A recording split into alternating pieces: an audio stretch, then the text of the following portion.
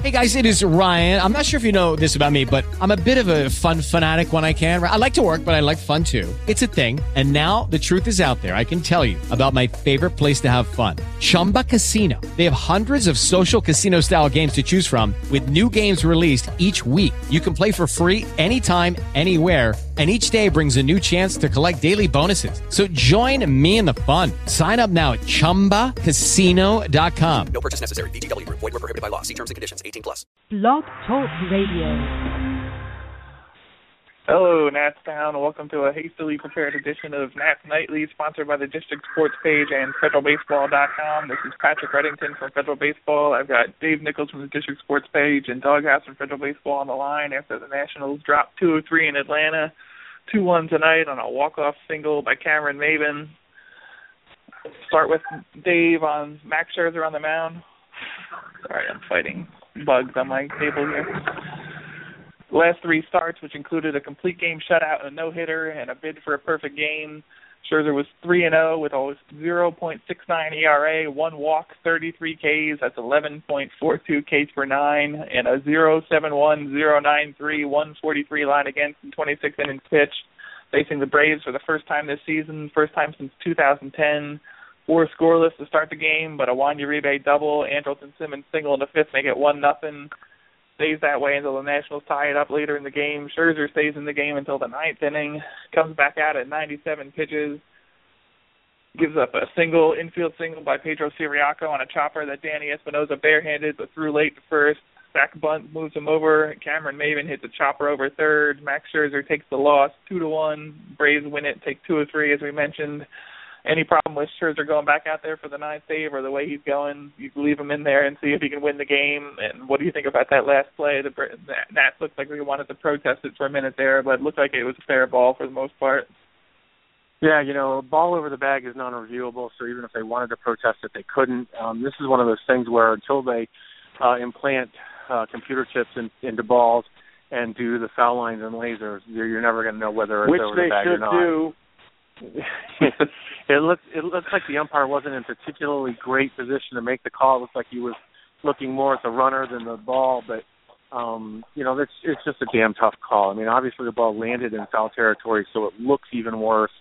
The casual fans are going to be up in arms and screaming and yelling that it was a foul ball and whatnot, but it's a tough way to lose a ball game, and when you can only score one run behind your ace, you take the chances of losing on fluke plays, and that's just exactly what happened tonight. You know, you mentioned infield single that Espinosa couldn't make the play on, then a chopper that, you know, the guy didn't get good wood on it. And I mean, nobody got good wood on it. Scherzer is probably the best pitcher going right now, and he had another completely dominant performance until the ninth inning when a dink and a dink were enough to beat him tonight. Doghouse, I kind of agree with Dave there. Pretty much everything you expect from Max Scherzer again tonight. 8 1/3, 5 hits, 2 earned runs, 1 there in the ninth on the walk-off chopper, 9 Ks, ends up going up to 105 pitches, 79 strikes, 6 groundouts, 6 flyouts. Dominant performance from him, but one of those games where the Nationals, they scored 2 runs total in the last 2 games and losses to the Braves. So you're putting Max Scherzer out there with no room for error, essentially, and even without really making an error other than the first run that they scored, which was a pitch kind of up in the zone. The Nationals lose this one and don't support Scherzer's effort. Yeah, it's a pretty frustrating loss here. The ball landed fair by little enough, landed foul. Sorry, I started drinking really early today. Landed foul by little enough that it probably was fair when it went over the bag, or at least close enough that you'll give it to Buckner, who wasn't looking when he made that call. But this is on the Nats. You got to provide more than 1 run for a performance like that. You know, Scherzer was pitching about as well as he could, and you're going to get some little fluky hits that are going to come in sometimes. And it kind of goes to show how extraordinary some of his other pitching performances are, not least because he pitched well, but because a good performance like that does involve a certain amount of good luck. You compare how hard the balls that the Braves hit tonight with how hard the balls that the Nats hit tonight. the Nats were really kind of lighting up Banuelos today, but it was hard hit balls right at people. So this is kind of, the BABIP gods were not in favor of the Nats tonight. And with only one run, Scherzer can be perfect or nearly so, but, he can't do it 5 times in a row. Come on, Nats. Be luckier. Also, Scherzer 0 for 3 with a K at the plate. You got to help yourself out, man. You're going to be the best hitting pitchers in the majors. Be the best hitting pitcher in the majors, man. Get on base, drive some runs in. His 6-game hit streak ends there. I agree. You have to do it yourself, Max. I'm going to put this all on him for not coming up with a hit and scoring the run himself to keep the Nationals in the game, but he did what he could. Dave, Manny Banuelos on the mound, living in the New York, New Jersey metro area. I heard about this kid for years before he got injured, ended up getting traded to the Braves, acquired in the deal for current Nats reliever David Carpenter this winter. 24-year-old lefty, worked his way back from Tommy John surgery in 2012, missed the whole 2013 season, making his MLB debut tonight, 6-2 at AAA before he was called up, 2.29 ERA, 3.40 FIP, 4.4 walks per 9. So you might have wanted to see a little more patient approach from the Nationals, but I'll leave that up to you. 7.51 K per 9 and 83 2/3 innings before he was called up. 90-91 with the fastball, a changeup about 10 miles slower, a big arcing curve. Really on top of his game when he was out there. Like Doug has mentioned, there were 3 or 4 really hard-hit liners that were right at people, but a nice debut from him. 7 Ks, 62 pitches after 5 scoreless, leaves the game with dehydration and leg cramping after 5 2/3, just 2 hits allowed, Boo, 7 Ks on diver. the night. 75 pitches, 48 strikes, but a nice debut from him. But like I said, I would have liked to see a little bit more patient approach by the Nationals with the guy who's struggled to command his pitches and walking people throughout his minor league career. Yeah, the Nats, as a rule, don't particularly do patient. I mean, obviously, Harper leads the world in bases on balls, but he's only one guy. The rest of the squad are up there, gripping and grinning, and that's what they do. But Banuelos, is the first of what's going to be several really good new wave of Braves pitchers. I mean, you mentioned you got him from the Yankees organization. I mean, this guy has got some skills. Obviously, had been putting up some pretty decent numbers in AAA this year. You mentioned the strikeout rate. You mentioned the walk rate, which is why you'd like to see the Nats be a little bit more patient. But I guess the game plan they got on him was, find a fastball and swing at it, and they were really doing that. But again, the Nats have enough professional hitters in their lineup that you ought to be able to grind out more than one run against the guy making his major league debut, and it just didn't happen for them tonight. They did get the one run, though. Bryce Harper, a double in quotes, on a line drive to center that Cameron Maybin drops in the top of the 7th inning. Wilson Ramos, Texan next, goes the other way with a ground ball single through the right side. RBI single, ties it up at 1-1 in the 7th inning. Wilson Ramos on first at that point. Matt Williams calls for Dan Uggla to bunt. I think the Braves broadcasters mentioned on the game that he hasn't had a sac bunt since 2009. I didn't double-check them on that, but that's what they said. Uggla falls behind, 1-2, ends up striking out on a check swing, strike 3. Tyler Moore grounds into a double play in the next at-bat. Hash Brown stopped bunting. Okay, maybe they were playing for one run there with Scherzer on the mound, trying to get a 2-1 lead and hand it back to Scherzer to finish it out. But I saw that double play coming in the next at-bat from a mile away and asking Dan Uggla to bunt when that's not particularly his strong suit. Doghouse, what do you think of Matt Williams' decision-making there and the way it turned out? Honestly, Matty, I have given you every bullpen decision you have made this year. What the heck? This was just nonsensical. I had such cognitive dissonance seeing Uggla bunting that for a minute I thought it was Ramos up there and they were asking him to bunt. It was just my brain completely rebooted. I didn't know what was happening. No, this was obviously the wrong play to make. Uggla is an OPB, can be an OBP guy. He has decent strike zone discipline. He can give you some pop. Why on earth are you asking him to bunt? He doesn't have a lot of speed. Ramos doesn't have a lot of speed. If he does get the ball down, he might bunt into a double play. What are you doing, Matty? What are you doing? What were you thinking? Where were you going? I didn't understand this play at all, and quite frankly, Timo hitting into the double play I think was just karmic payback for asking Uggla to bunt there. I can't believe he forced you to go to the Nick Logan quote. It was that bad. It hurt. It hurt. I'll compose myself quickly here. Michael Taylor, Dave, singles to start the eighth. Max Scherzer, the prolific hitter, comes up next. You're really playing for one run at this point. Still a 1-1 game at that point, so they have Scherzer try to square and bunt. He takes a called strike three, trying to bunt with a full count, maybe take it off once it gets to 2 strikes, but they don't.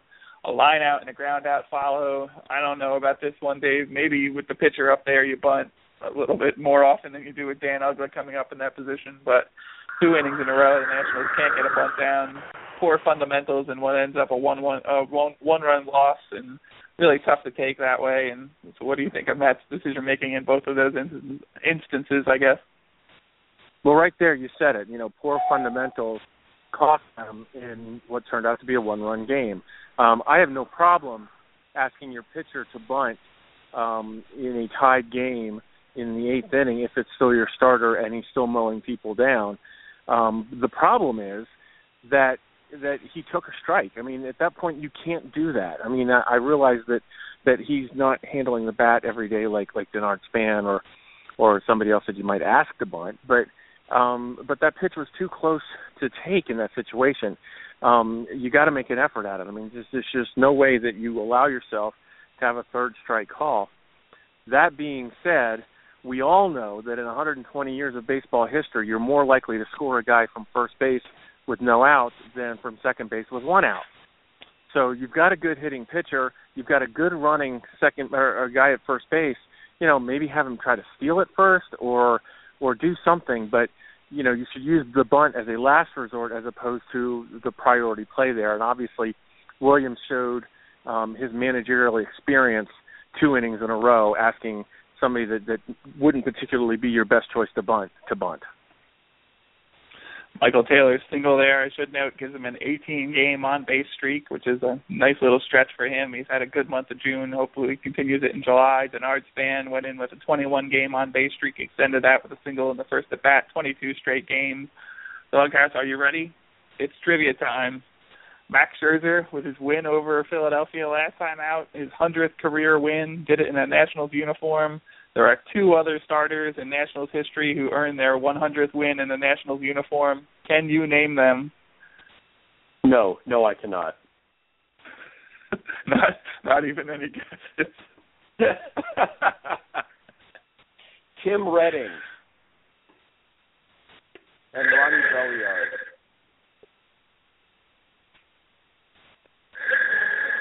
You are 0 for 2. I don't know if you can hear my "you're wrong" sound effects, but we'll give it to Dave. Dave, 2 chances, 2 pitchers who won their 100th game in a Nationals uniform. Esteban Loaiza and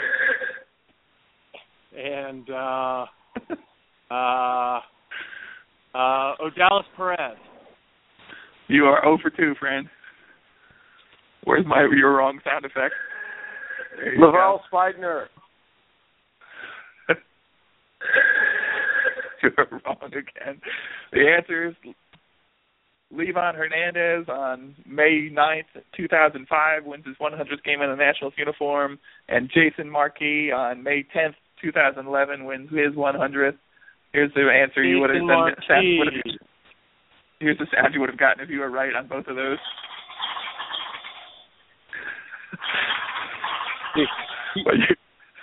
You have got to up your sound effects game. That's just terrible.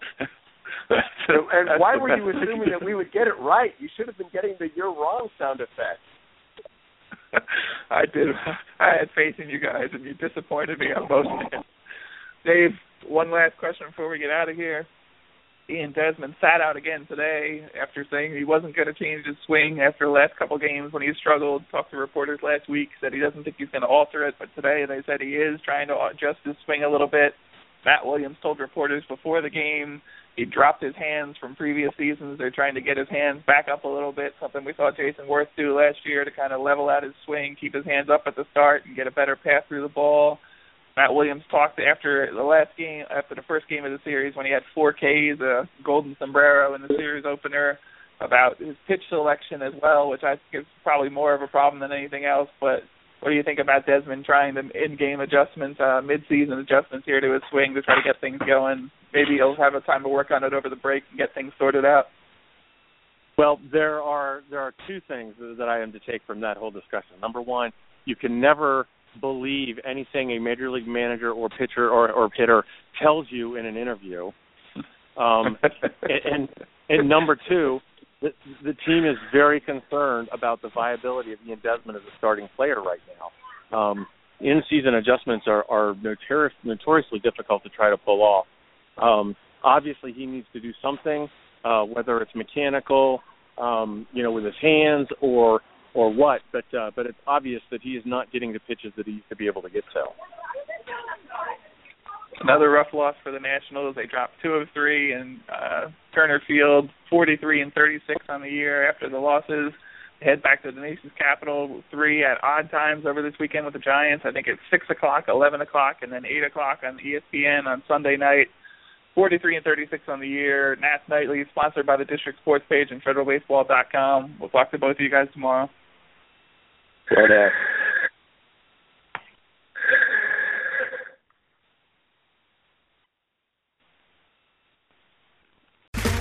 Okay, round 2. Name something that's not boring. A laundry? Ooh, a book club. Computer solitaire, huh? Ah, sorry, we were looking for Chumba Casino. That's right, ChumbaCasino.com has over 100 casino-style games. Join today and play for free for your chance to redeem some serious prizes. ChumbaCasino.com. No purchase necessary. Void where prohibited by law. 18+ terms and conditions apply. See website for details.